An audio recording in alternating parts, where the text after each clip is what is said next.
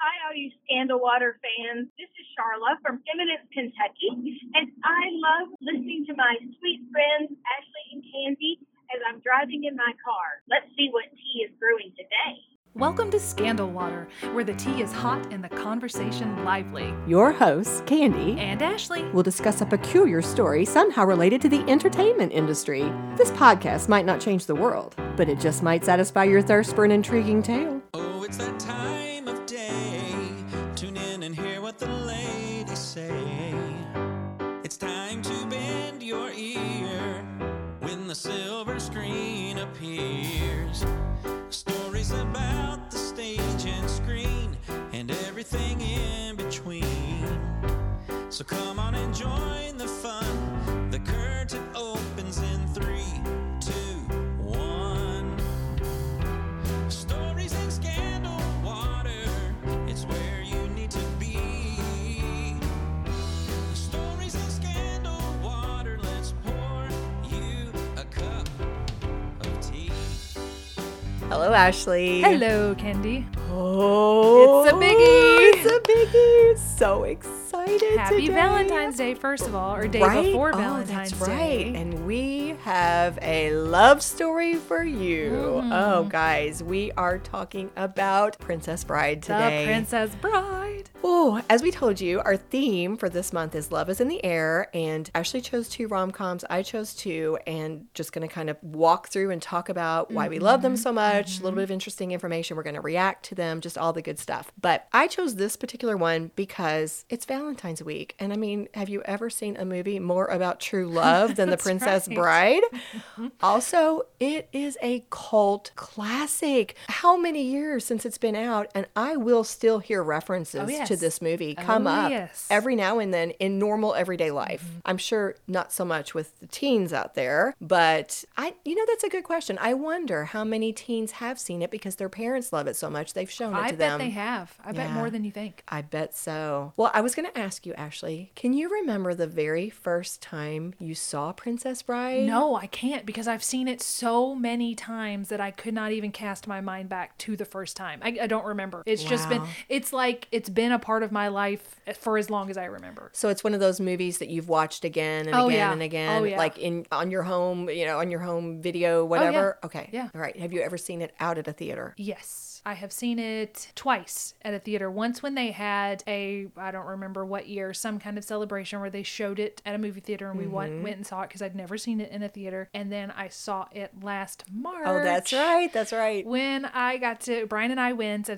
think I said this is what I wanted for either my birthday or Valentine's Day. We went and watched it at the Louisville Palace and we got to meet Carrie Elways afterwards. So exciting. Yes. And it was. And you're going to tell us more about that, I'm sure, as we move through this. Yes. Yeah. But it was cool to watch it with an audience who said the lines with it, applauded when each character came on. And it was just, it was a fantastic experience. Wow. I have not seen it a million times. I've heard it referenced a million times, but I've only probably seen the whole thing a couple. But watching it again after so long, it was so nostalgic because it made me remember why and how much I loved it on my first viewing, because I did. The first time I saw this movie, I was blown away. I absolutely adored it. I hope they never remake it. I hope it's one of those things that they don't ever reboot or remake or anything. I hope it stays this forever. It was perfection. I don't think you could capitalize on perfection. 100%. Well, let's talk a little bit about some of the behind the scenes stuff. By the way, Ashley's going to be chiming in not just with some stories from her viewing, but also, do you want to tell them what you have there? Yes, due to time constraints, I did not rewatch the film, but I figured I'd be okay since I've seen it so many times. Right. Instead, I read the book that I got as part of when I went that evening. It is called As You Wish, Inconceivable Tales from the Making of the Princess Bride by Carrie Elways with Joe Layden. And if you look here... Did he sign it? Oh, yes. It's signed. So cool. Yes. That's awesome. So we're going to be hearing all kinds of tidbits from those two sources. Yes. But just to kind of give us a little bit of background, here's a reminder. It was released in 1987, rated PG. If you've not seen it, I can't believe it, but all right, just in case, here's the IMDb summary. A kindly grandfather sits down with his ill grandson and reads him a story that has been passed down from father to son for generations. As the grandfather reads the story, the action comes alive. The story is a classic tale of love and adventure as the beautiful Buttercup, engaged to the odious Prince Humperdinck, is kidnapped and held against her will in order to start a war. It is up to Wesley, her childhood beau, now returned as the dread pirate Roberts, to save her. On the way, he meets a thief and his hired helpers, an accomplished swordsman, and a huge, strong giant, both of whom become Wesley's companions in his quest. Do you think that covered it? Yeah. It doesn't make it as exciting as it is, but Right. yes, it covers it. Yes. So I don't know. I love the movie so much. I think I also love the how it came to be a movie story almost as much. It was written by William Goldman, the novel published in 1973, and then he was also the one who later would adapt it into the movie screenplay. Yes. And he said that I had two little daughters. I think they were 7 and 4 at the time. And I said, I'll write you a story. What do you want it to be about? One of them said, a princess. And the other one said, a bride. I said, that'll be the title. So he ends up creating the story, partly initiated by his children. And he used some other things from his life in it. For example, the characters Max and Valerie, who were played by Billy Crystal and Carol Kane, were named after his own parents. Aww. The florin, where Prince Humperdinck reigns, is the name of an Italian gold coin once minted in Florence, and the guilder, the neighboring country where Humperdinck was going to murder Buttercup in order to start a war, that's the name of a Dutch gold coin. I don't suppose those were from his life, but they were like real inspiration, I should say. But he wrote this novel that was really popular and wanted it to be a movie from the get-go, but nobody would take it on. I know. I see you're looking through your book. Well, I'm just looking at the Why It's Timeless, according to Carrie Elways, and he says, I think it withstands the rigors of time because it seems to be a timeless story, a tale of love and romance, of heroes and villains, and although it is a film from the 1980s, there's nothing on the screen that betrays its birth date, notwithstanding perhaps the rodents of unusual size. Yes. Well, after people were turning this down, finally, Rob Reiner came into the picture. William Goldman was Rob Reiner's favorite author, and The Princess Bride was actually his favorite novel. In fact, it was his dad, Carl Reiner, who'd given him the novel. After Rob Reiner became a filmmaker, and he'd gotten a little fame, in fact, 1984's This Is Spinal Tap was the big one. Right. He had his heart set on making The Princess Bride as a movie, and William Goldman, they called him Bill, he was all for it. But the studio execs were leery. They didn't want to do it. It was finally film producer Norman Lear, whom Rob Reiner had worked for, in All in the Family. He was the one who really kind of helped him get it going. Yeah, he basically financed it. He gave them the money. He didn't really have anything to do with it other than the financing, but according to Carrie's book here, he's the one that just finally gave the money and says, yeah, go make this. I do have a little cute quote here just because it ties into our last month theme of Alfred Hitchcock, which how would Alfred Hitchcock tie into The Princess Bride? Let me tell you. On page 23, they have William Goldman's quote about meeting with Rob Reiner where he was talking to him.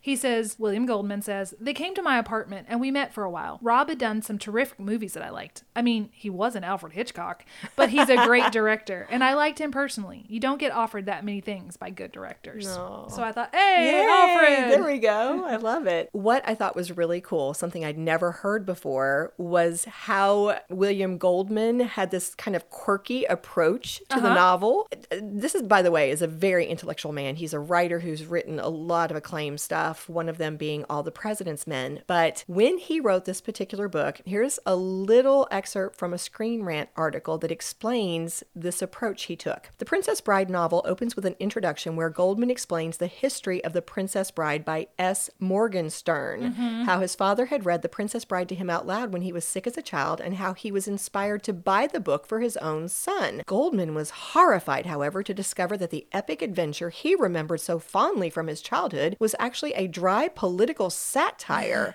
It seemed that Goldman's father had skipped over a lot of the original novel in his reading. It goes on, but the point is, he ends up publishing his book, The Princess Bride, as being abridged. It's the good parts edition of The Princess Bride. And supposedly he did this whole little backstory of how S. Morgenstern's estate was objecting. I know. And they were, I thought I've it was read so The Princess cute. Bride, and I was fooled into thinking it was real. A When lot I of first people read it, I was were, like, I wait, think. this is real? That's awesome. I will give you a little connection here, though, that Cary Elwes actually also read the book, The Princess Bride, when he was 13 years old. I love that. And he says on page 14 of his memoir here, it turns out that Cary's stepfather had worked in the literary department of the William Morris Agency in Los Angeles, and after leaving to make movies, he had produced William Goldman's first screenplay adapted from the novel The Moving Target. So anyway, further down it says, being a huge fan of Goldman's, my stepfather naturally kept a copy of The Princess Bride in his library and one day gave it to me to read. Needless to say, I loved it. I remember reading the author's own description of the good bits from S. Morgenstern's fictitious novel. Fencing, fighting,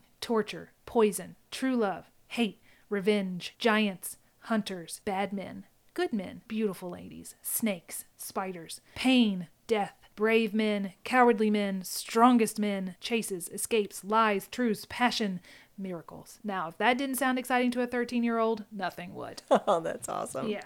I love that. Well, the other thing I liked putting together was how they actually, I never knew that was a nod to the original novel, the way the movie starts. Yeah. With the grandson being read the story by his grandfather, who in the movie was played by Peter Falk. I thought that was awesome, the way that they made a point to incorporate a story within that. a story. Right, to use that as their frame. Yeah. Because as a person watching the movie, it worked for me. It worked for me as just an audience member. I never would have thought they did that just to kind of honor this original, this original novel. Well, let's talk about the cast. Okay. And I know you've got a lot of things, so you just chime in here whenever. But Robin Wright, in an interview, said that she only had one movie behind her at this time. But of course, we all know she had starred in Santa Barbara, the soap opera, for a few years. She was only 21 in this. I thought she was 20. She's either 20 or 21. She might have been 20 during the filming, but Yeah. she was 21. Several sources, including Robin herself, in an interview, said they had read over 500 actresses before they cast her, because of course it was hard to find the most beautiful girl in the land. Some of the ones that they reportedly did not go with were Courtney Cox and Uma Thurman. We of course know Robin Wright, after this movie, she was a star, huge star, but then her fame escalated even more because it wasn't long after that she was Jenny in Forrest Gump. Yes. Yeah. Here's William Goldman's recalling about her. He says, I went out to California because we were trying to find Buttercup. She had to be the most beautiful girl in the world, and all these beautiful girls came in and they were gorgeous, but they weren't Buttercup. Finally, Rob called and said, I think I found her. And then Robin came in the room and we talked for a minute, and I immediately called Robin and said, grab her, because she was,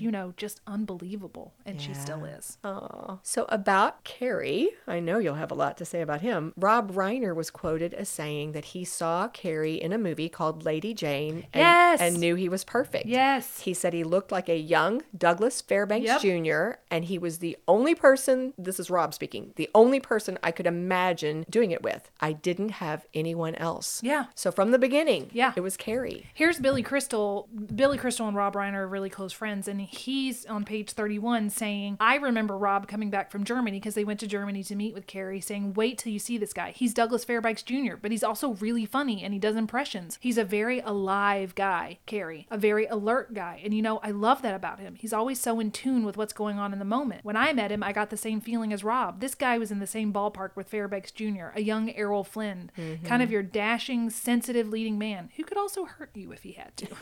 I found this little 5 minutes, I think it was, 5 minutes clip that had Rob Reiner talking about casting, and Cary chimed in, some other people spoke as well. Bill Goldman was one of them, and they said some of those exact same things. It was like this casting process, they knew what they wanted, and when they saw certain people, it's like this fit their fairy tale image. They were looking for this almost fantastical character, and they would find that human person who could do it, and there you went. There he is. Yeah. According to William Goldman, when he was first trying to get the movie made in the 1970s, Arnold Schwarzenegger, who was then unknown, wanted to play Fezzik.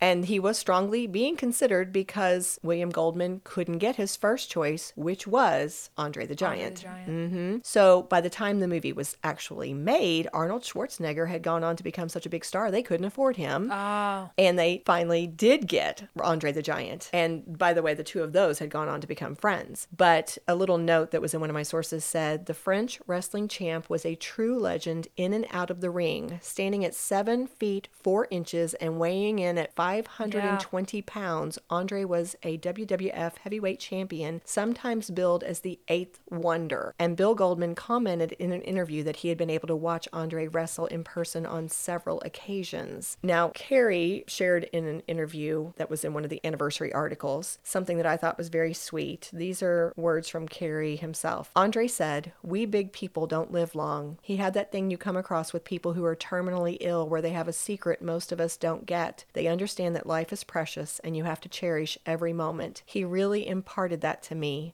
He was so filled with life and fun and so sweet, such a truly gentle soul. I mean, for a guy who could crush you like swatting a mosquito, he was so incredibly gentle. I made him tell me his whole life story. He grew up in a little village in France. He couldn't fit into the school bus even when he was 12, and the only person in the village who had a convertible who could drive him to school was Samuel Beckett." I had that too, yes. Which I think is another movie, Waiting for Andre. Yes. Oh. I will say that throughout this book, and I'm not gonna tell all the stories because I want you to buy the book and read it yourself, but I think he talked about Andre almost more than anybody else. Really? Yeah, it feels like Andre really left an impression on everyone, and none of it was bad. It was just, here's another story about how sweet he was. Here's another story about how wonderful he was, what I learned from him, who he was. Everybody just seemed to love him, truly love him. Yeah. And it was sad because he was in so much pain. Yeah. Like, he looked so strong, but Robin Wright talked about the fact that she was barely 100 pounds and he couldn't hold her because he was in so much pain. They had to rig it up so that her weight was not on him. And he did end up dying in 1993 at the age of 46. Here's what Robin Wright says on page 118 about him. He was a smiler and he never complained. You could tell he was in tremendous pain, but he would never complain about it. You could see in his face when he would try to stand up from a seated position. He was just the most gentle giant. So incredibly sweet. Well, I just loved his character, and now I think I really love that actor too. Well, moving on, we have our connection to the Curtis family, Ashley. Did you know that? Who? What? Christopher Guest, who played Count Tyrone Rugen, or the Six-Fingered Man, has been married to Jamie Lee Curtis Jamie Lee since Curtis. 1984. Yes. We're just covering that whole family. I tell you what, it's a thing. But according to People magazine, Christopher Guest is best known for writing, directing, and starring in a series of comedic films that pioneered the mockumentary style. You have? Yeah. Have you seen This Is Spinal Tap? Yeah, I saw it a long time ago. Yeah, that came out in 1988, and that was a biggie. That was one of the ones that came out before The Princess Bride, obviously. And so he's famous for several like that. I thought he did a fabulous job as the he's Six-Fingered wonderful. Man. Yeah. Fred Savage was 10 when he was cast as the sick little boy whose grandfather, Peter Falk, reads him the book, The Princess Bride. And Peter Falk, just to kind of divert here for just a second. He's Columbo. Yes, he was one of the film's biggest stars at the time it came out because of Columbo, which had gone from 1968 to 2003. One more thing. One more thing. And then there was a revival of it. So there had been 2 spells of Columbo. The role earned him a bunch of Emmy Awards and a Golden Globe. He'd won Oscars. So this guy, he was a big star at the time. And Fred Savage talked about how sweet he was. They did all the other parts of the film before this. And so basically the grandson and the grandfather were the final things that they shot. Fred Savage at one point was kind of remembering this. And he said he remembered that all the sets and the crew and everybody was there, and what a big deal this was, that he was kind of in the center of this. But he talked about how Rob Reiner, as the director, while Rob was great with him, it was Peter Falk who became his buddy on the set. He said there was no one warmer. He was so good to me and made me feel so comfortable. He was just terrific during the shoot and for many, many years after that. I have a little more about that on page 171. It says something similar to what you just said, and then he adds, honestly, I don't even remember when we were shooting or when we weren't shooting. He would sit in that chair and I would be in that bed and he would talk to me all day. Aww. I grew very fond of him. Over the years, he and I remained in contact. I had a great affection for him. I was so devastated, as so many people were, when he passed away. That's what I remember more than anything, Peter and his warmth. I forgot all about acting or even shooting a movie. He just kind of became my grandfather. So sweet. I know. Well, of course, it was his work on this movie that helped Fred Savage win the lead role of Kevin Arnold on The Wonder Years, Yes. which premiered in 1988. So kudos to him for doing such a great job. I fell in love with this story I found about Mandy Patinkin. So he actually came into The Princess Bride with Yentl behind him. So he had a little bit of a name behind him. And in fact, he and Rob must have gotten along really well, because he said in an interview that Rob let him pick whichever role he wanted. And of course, what he wanted was Inigo Montoya, the one who was on a quest to avenge his father's murder. And he has said over the years, Mandy, that this role is his personal favorite over the course of his entire career.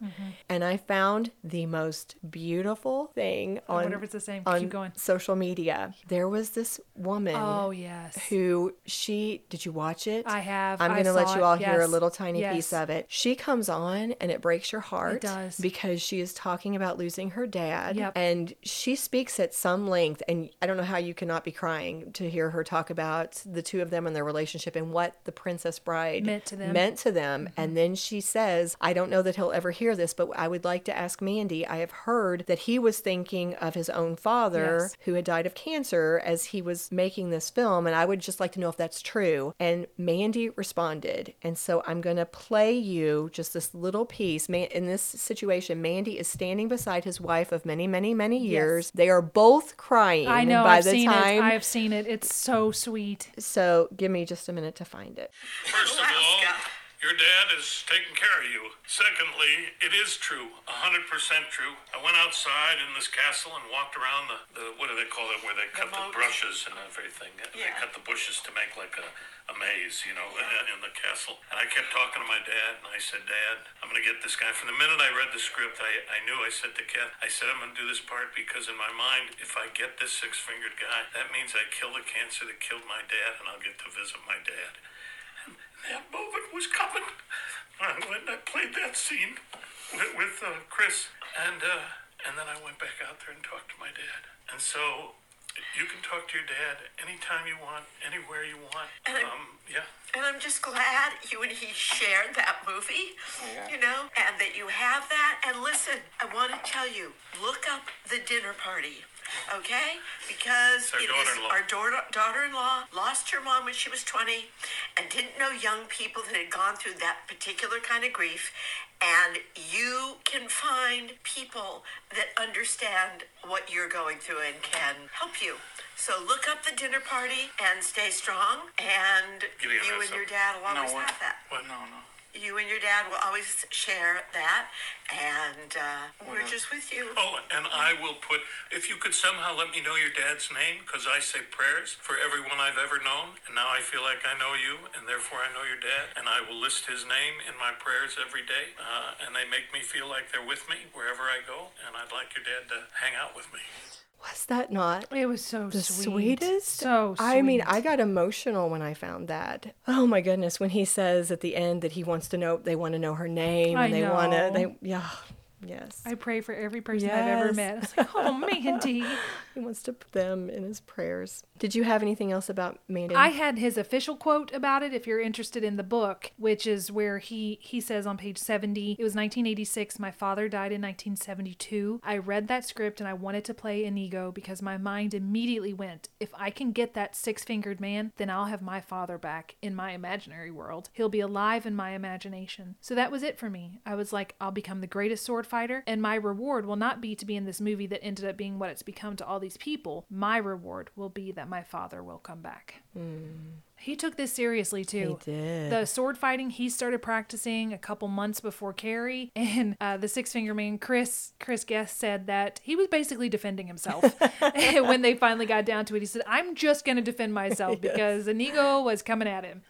Wallace Shawn was the one cast as the criminal mastermind, famous for that line, "Inconceivable." Inconceivable. And it was so funny because there are so many interviews out there, videos written, all of them, because this has been such a big movie. Every time they have an anniversary, new articles and new interviews come out. So I could find so much of it. And a lot of the castmates would talk about the brilliance of Wallace Shawn, or they called him Wally sometimes. But he said how much it messed with his mind when he learned from his agent that Danny DeVito was the first choice for the role. Did you see that? I did. He said it almost incapacitated him. Like he would be in a scene and all he could be thinking about was, I'm not doing it as good as Danny, or how would Danny have done it? He said it was absolutely awful. In fact, he said that the reason he ended up giving a good performance was because he would just imitate whatever he thought Danny DeVito would do. No, he started imitating Rob. Rob Reiner would be like, do it like this. And he would just imitate Rob. Did you have something about him? I did. I wanted to emphasize that what Carrie brings out is Wallace Shawn's actual intellect. He was actually incredibly smart. He truly does have a dizzying intellect, having graduated with a BA in history from Harvard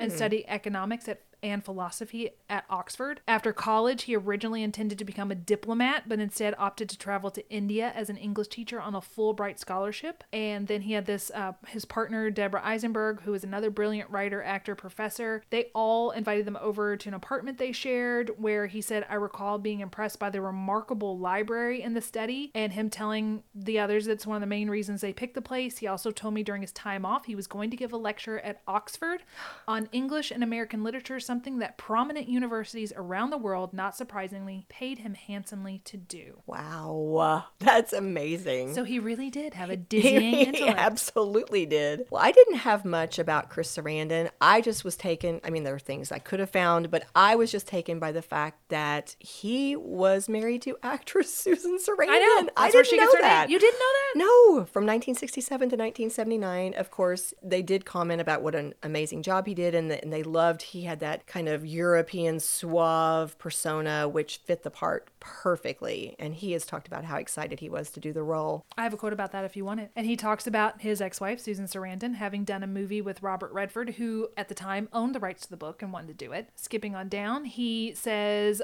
he read it, he loved it. He said, this is amazing. I hope this movie gets made. But of course, years go by, nothing happens. So jump cut to many years later, and suddenly I get a call from one of my agents saying, Rob Reiner and Bill Goldman want you to read for The Princess Bride for the role of Prince Humperdinck. And I went, oh my God, this is a dream come true. I love this book. Awesome. That was like a theme. Everybody was so excited to do this. Everybody. Two of them being Billy Crystal and Carol Kane, who we've already mentioned. They were so excited, even though their roles were basically pretty small, they wanted to have fun with it. They talked about meeting in Carol's apartment in LA to go through their parts, underlying the important words or the key moments. They created a whole backstory for their characters. In fact, they said that they figured these two had probably been together for well over 100 years. Yes, exactly. So, yes, I thought that was so cute. And then also I saw a lot of the castmates commenting on how hard it was not to laugh during Billy's part. Yeah. Carrie's supposed to be almost dead, and he's wanting to giggle while he's laying there. Rob Reiner had to walk away at one moment so he wouldn't ruin the scene. Had to replace Carrie with a dummy on the table because he was also laughing. They just couldn't do it. That is so funny. And then Billy Crystal said they ad-libbed so much of it. And I didn't write them all down, but according to him, have fun storming the castle. Don't go swimming for an hour, a good hour. He said so many of these were ad-libs, and a lot of them that he said were really funny didn't even make it into the movie because there was so much of it. Yeah, there was so much of it, and some of it was a little too blue for child audiences. Got it. Did you have any other casting notes you wanted to bring out? One thing that is interesting, I just flipped to this on page 51. It's sort of about how they worked with Andre. Rob Reiner's producing partner is named Andy Scheinman, I think is the way you say it. They ended up recording all of Andre's scenes on tape. Rob did Andre and I did whoever else was in the scene, and Andre would walk around in headphones with that tape playing all the time, listening, figuring it out, and it worked. He was great. So that's just the way they approached it because he just needed help. Yeah. Well, regarding the filming, most of the movie was filmed on location in England, and the castle they used was Haddon Hall, which technically they said was a fortified country house, not actually a castle, but it dated back to 1087. And the tapestries in Haddon Hall are original. dating to the late medieval and Renaissance periods. That's amazing. And Yeah. it was also the same castle that they used in the filming of Lady Jane. Ooh. So when Carrie was back there, he said he felt, and he'd only been there like the year before, so he felt very Right at home. Yeah. It says it belongs to this is on page 112 of his book. It belonged to a noble by the name of William Percival the Elder, allegedly the illegitimate son of William the Conqueror, the great Norman king. It also had a wonderful romantic past, which made it a perfect setting for our tale. In the late 16th century, the property belonged to the Vernons, a powerful family closely associated with the infamous King Henry VIII. Ooh, Another tie to one of our yes. subjects. So it's all just... It's all coming together. all coming together. That's right. Well, I thought it was cool that the author and the screenwriter, William Goldman, got to be on set for a good chunk of the filming. But did you see the cute story of how he ruined the one take? He thought that Buttercup was really on fire. Even though he wrote it himself, but he got so caught up in the moment that he started yelling, "Her dress is on fire." I think he'd been out of the room. He came back in. He's like, "What are you doing?"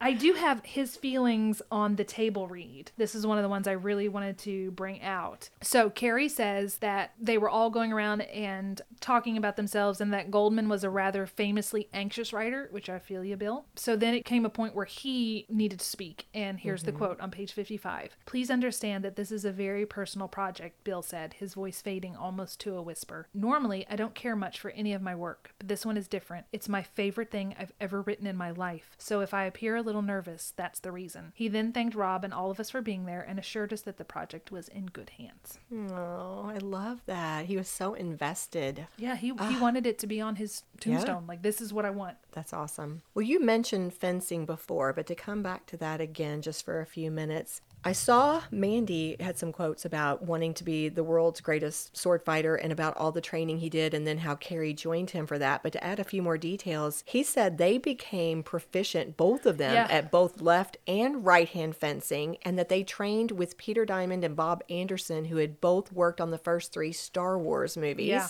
Carrie called them the top guys in the industry. They would watch movies. They would find all the best sword fighting scenes across a variety of films and would even learn each other's parts in the fencing routine so that they could be ready for what was coming. And despite all of this, unfortunately, they still did have a sword fighting accident, but it was not between Mandy and Carrie. Actually, it happened between Chris Guest, the Six-Fingered Man, and Carrie as Wesley. Yes. And so what happened, you probably saw this in the memoir. I did, yes. Well, do you want to tell it?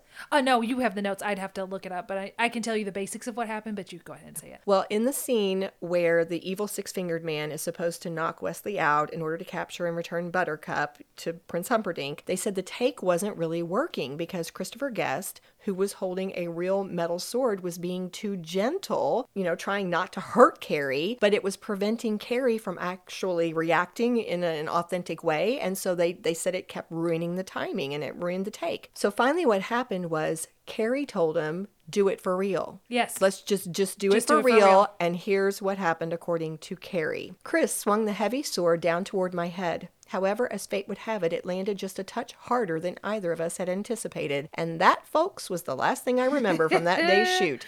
In the script, Bill's Goldman's stage directions from the end of this scene states, "The screen goes black. In the darkness, frightening sounds," which is precisely what happened. He goes on to say that Christopher Guest, this little accident, put him in the hospital. He said, "I woke up in the emergency room, still in costume, to the frightening sound of stitches being sewn into my skull." And of course, Chris felt absolutely terrible about the whole thing, even though I kept telling him it wasn't his fault. It was my dumb idea. But you know what? That particular take was the one that ended up in the film. So when you see Wesley fall to the ground and pass out, that's really not doing it. acting. Yes. That's an overzealous actor actually losing consciousness. Yep, that's it.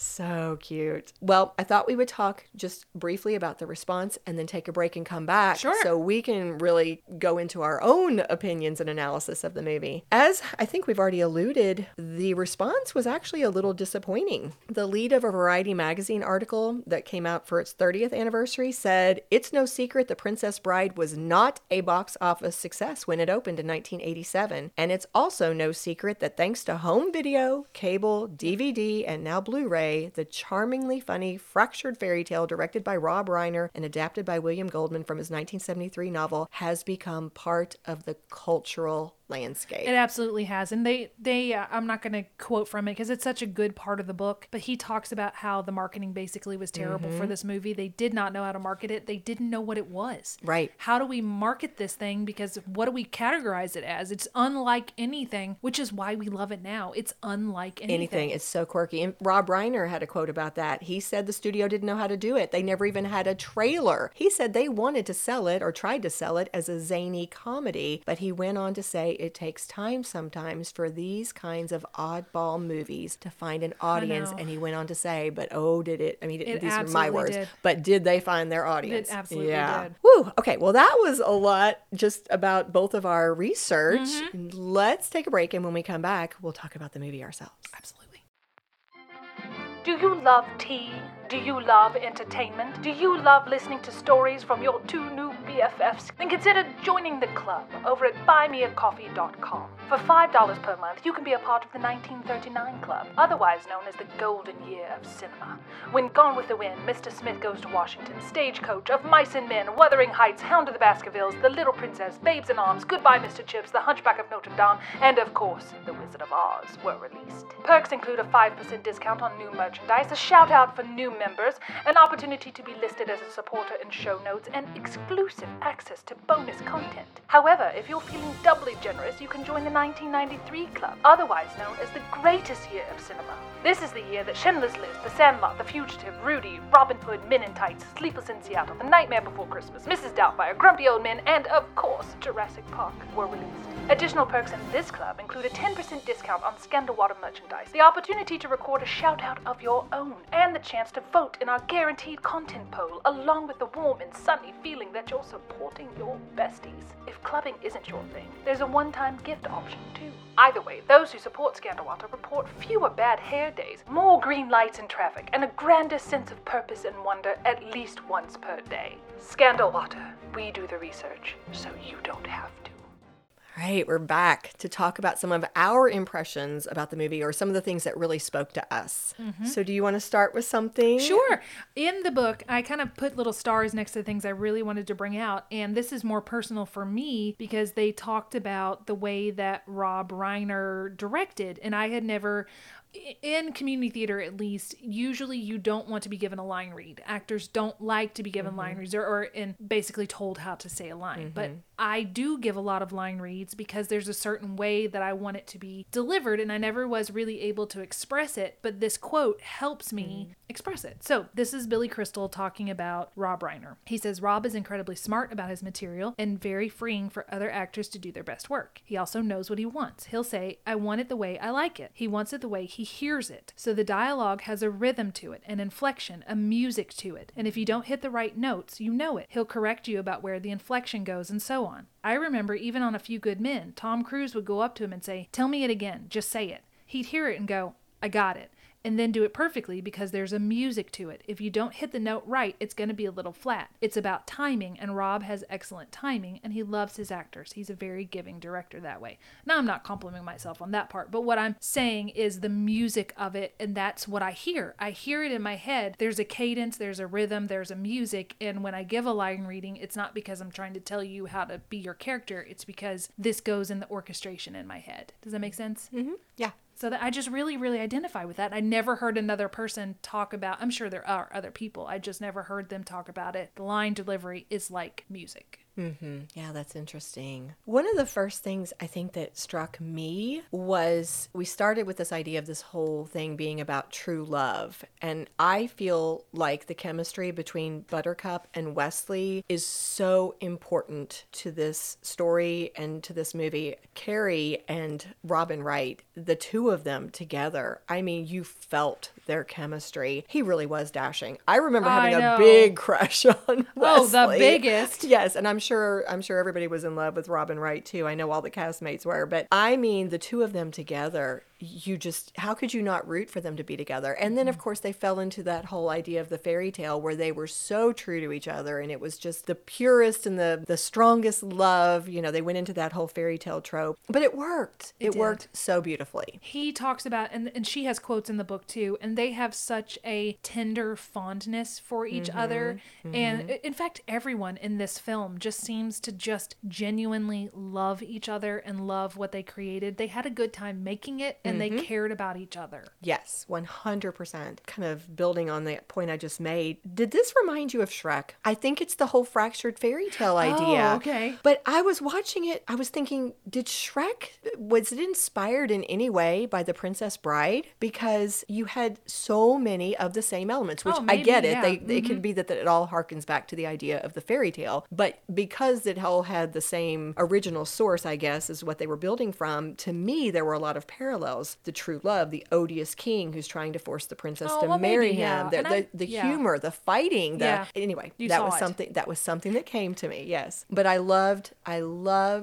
think I always loved turning something on its ear, to take all the elements of a fairy tale and then just to kind of satirize it, or just, I don't know, just to have so much fun with it. Yeah. You just couldn't help but love it. And I feel like the fun that they had came through. We've talked about this a lot. The way that you feel when you make the project sometimes leaks through with the project. And even Fred Savage, I don't have it written down, but at one point, I forget what other character he sees, maybe Mandy Patinkin, and they never have a scene together. But he's like, I feel like we know each other. Should we hug? And they just hug, and they have this kinship because of what they went through. And this will be my last quote from this book, because I don't want to give, like I said, I don't want to give away everything in this book, but this, I think, sums it up so well. Carrie is talking about on page 237, why does the film endure? And his basic reason is because it was made with a lot of heart. And for that, we really have to look at the creative and tender hearts of Bill Goldman and Rob Reiner. Both men are very different people who came from very different backgrounds, but they share one thing in common. They have never lost touch with the love in their hearts for storytelling. I think it was just, I was right. The Fred Savage quote is right here. It was Mandy. They saw each other. But anyway, I feel like not only I would counter to Carrie, not only the tender hearts of Rob and Bill Goldman, but also their hearts. Yes. Because there's so many stories in here there's a story of how Wallace Shawn was scared of heights, and they would work around it and help him and figure out a way that they could make him feel more comfortable, and how sweet Andre was, and how they looked out for each other, and they sang happy birthday to Carrie on his birthday, and it just seemed like they were this little family, and part of it was they were on location, so they were away from everything, but it created a family, and that family connected, and it came through. It just leaked through. That love leaked through. Absolutely. In fact, this was, yes, there was adventure, and there was betrayal. There were all those things, but this was a story about relationships. This was a story about love, and I did feel it. You felt like it was everywhere. It was the love that Inigo felt for his father. Yeah. It was the grandfather and the grandson. It was Buttercup and Wesley. Like, it was coming from every direction. Even Fezzik and Inigo, the love they had for each other as friends. 100%. And you were so invested, like, because they generated and conveyed so much of it, you felt it. I rooted so hard, not just for, Wesley and Buttercup to get together, but when Inigo Montoya is fighting against the six-fingered man, I don't know if I've ever felt such unadulterated joy. I mean, it was just like, oh, come on. Yes. I mean, they did such a good job of bringing you right into that story, and you were rooting. You were just, yes to all of it. When they ended that movie with the grandfather looking at his son and saying, as you wish. I know. I know. It's just like, this is beautiful. The only thing I can say about this book, as far as the negative, is I wanted it to be longer. Because as it got to the end of filming and he's wrapping up the book, I was like, no. I don't want this to be over. And that's how he felt. None of them wanted it to be over. He even talks about when him and Robin, the last thing they shot was the kiss at the end. Yes. And they just kept saying, can we have another take? Can we have another take? Because they didn't want it to be done. Yeah. They just didn't want it to be done. Well, since you've seen him speak in person and you've read the book, so give us just a little summary of how it was to see him speak, to hear him speak versus reading his words there. It's the same. He talks about early in the book how nervous he felt to meet people that he had looked up to, and like Goldman and all these people, like, you've been a part of my life for so long, I'm so nervous to meet you. That's how I felt meeting him, because he had been a part of my life. He doesn't know who I am. He had been a part of my life since I was a young teenager. This film plus Mel Brooks's Robin Hood Men in Tights was the two films that were my favorite of his. I watched Lady Jane, all of this stuff. So you don't even know what to say to them. He meets hundreds of people. How are you going to differentiate yourself from every other person? First of all, I made sure we were the first people in line. So we were like running and we got online. And then I remember just saying to him, I don't know what to say to you. I just want you to know that I exist. And he's like, he remember him going, well, of course you exist. You're adorable. So I'm going to take that to my grave. Yes. Carrie always called me adorable. But anyway, he was just absolutely sweet and kind. And he took time to talk to everybody. He spoke to us, took a picture with us, all of that stuff. But he's just lovely. That's the best word to describe him, is lovely and humble and sweet. And it comes through. You hear his personality on these pages. Yeah. Oh, so cool. Armchair psychologist. Well, we've been armchairing for quite some time, so I don't know if we need to discuss this, or if you could just tell me what's your favorite line. Or I your was going to favorite ask you scene that from the movie. Oh gosh. Okay, first thing I thought, it's not what you would expect. I think the sword fight. I think the sword fight is my favorite because especially after reading the book, but even before reading the book, it's all fantastic. But that sword fight, they work so hard on it, and it's all them, and I admire it as a craft standpoint. I admire what they created together, and just you can't, that's the reason I wanted to go see it in the theaters, because I wanted to see that sword fight on the big screen. Yeah, because they said other than the one flip, it was all them. And they had a 2-minute sword fight, and they went through it so fast that that's why they watched all those movies. They had to add more bits to it, because Rob's like, that's it? That's all you're going to do? So they, but by that time they were so proficient that they could add different pieces to it. But I guess that was the first thing that leapt to my mind. What is yours? Well, I mean, I think my first go around, it would be, when you actually get Buttercup and Wesley together, and then, like the traditional moments. But I think, thinking about it now, okay, this is not my favorite moment, but I laughed like crazy when she realizes he goes down the hill, feet, what is it, head over feet, and he says, as you wish, and then she throws herself like, over. Oh, my sweet I Wesley. remember that was one of the most it was hysterical. I think that's a great scene. But I think, it has to be one. I like how with both of them, I think the suspense, the way that you had Carrie as Wesley immobilized, and you are just rooting for him to be able to pull it off and to defeat, the king. And then when you have the sword fight over here with Inigo against the six-fingered man. Oh yeah, that was emotional. Those, I think, were my two most invested scenes. When he stands up and he says, drop your sword. I was like, chills. It was. Chills. It was amazing because you are literally in knots going, oh, so well done. There's so many times that since you haven't seen it as much, are there any lines from it that you find yourself quoting ever? Well, of course. I mean, inconceivable, as you wish. I mean, that's probably the ones that would be mine as the person who's not seen it as often. An odd one that I will quote is, she kissed me. The old man, where she's like, I'm going to kill myself. And he's like, that's nice. She kissed me. So it's cute. Can I say the one thing that hit me wrong? What? When Wesley is fighting against the rodents of, what was it, unusual size. ROUSs? I don't think they exist. And he's getting basically mangled. Oh, she's just standing there? Yes. I'm like, this is the only thing that's not ringing true to me. I know. Why she could have easily gotten that sword. We talk about that in the Jurassic Park episode where little Tim is just standing there hopping up and down, and then Elle is over there going, I need the gun. And I'm like, if only there was someone not doing anything. Go get the gun, little Tim. Hand it to Elle.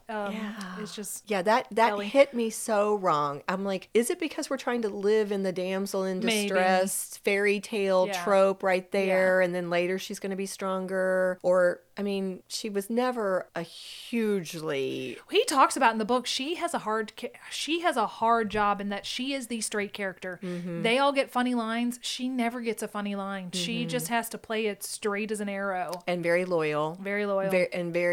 So much faith. She just puts her so much faith in Wesley. Yeah, I am a silly girl. I think of that too. There's just different things that the way they deliver it, you think about it in your regular life. Well, oh my goodness. Okay, who... We have to cheers Carrie. Cheers to Carrie, yes, but also to Bill Goldman, who without this That's wouldn't right. exist. And he persevered. He really pushed through, and he made sure that this happened. Okay, so cheers to Mr. Carrie Elways and William/Bill Goldman. Cheers.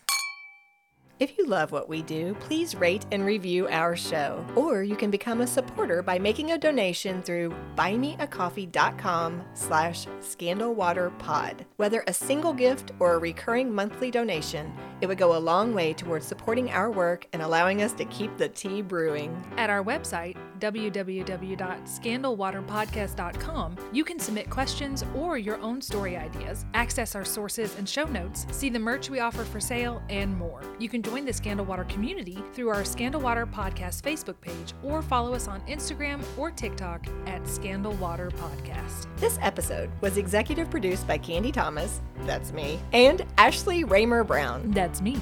It was researched and written by Candy Thomas and edited by Ashley Raymer Brown. A special thank you to Josh Martin, who wrote, composed, and performed the Scandal Water theme and other music, Matt C. Adams, who created the artwork, and Joshua Reith, who designed our website and provides ongoing technical support. As a reminder, this podcast is purely for entertainment purposes. The thoughts and opinions of the host during each episode of Scandal Water are their own and do not reflect the opinions of any future guests, advertisers, or clearly professional psychologists.